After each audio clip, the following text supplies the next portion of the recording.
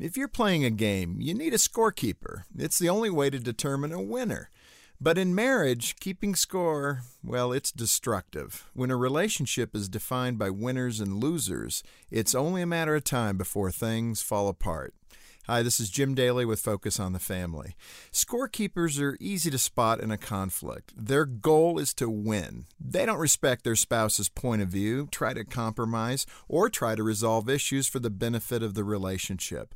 Their secret to finding happiness is making sure everything goes their way. To do that, scorekeepers measure the relationship with a running scorecard of how well their spouse is doing in the marriage. And if the scorekeeper doesn't feel happy, they blame, criticize, and demand the spouse change to accommodate their wishes. But instead of a nurturing relationship that benefits both spouses, this scorekeeping turns the marriage into a competition. It sets the couple against each other. Conflicts don't bring resolutions. They declare winners, which makes it impossible for a marriage to thrive when it's become a battleground where somebody has to lose. At its heart, marriage is about compromise.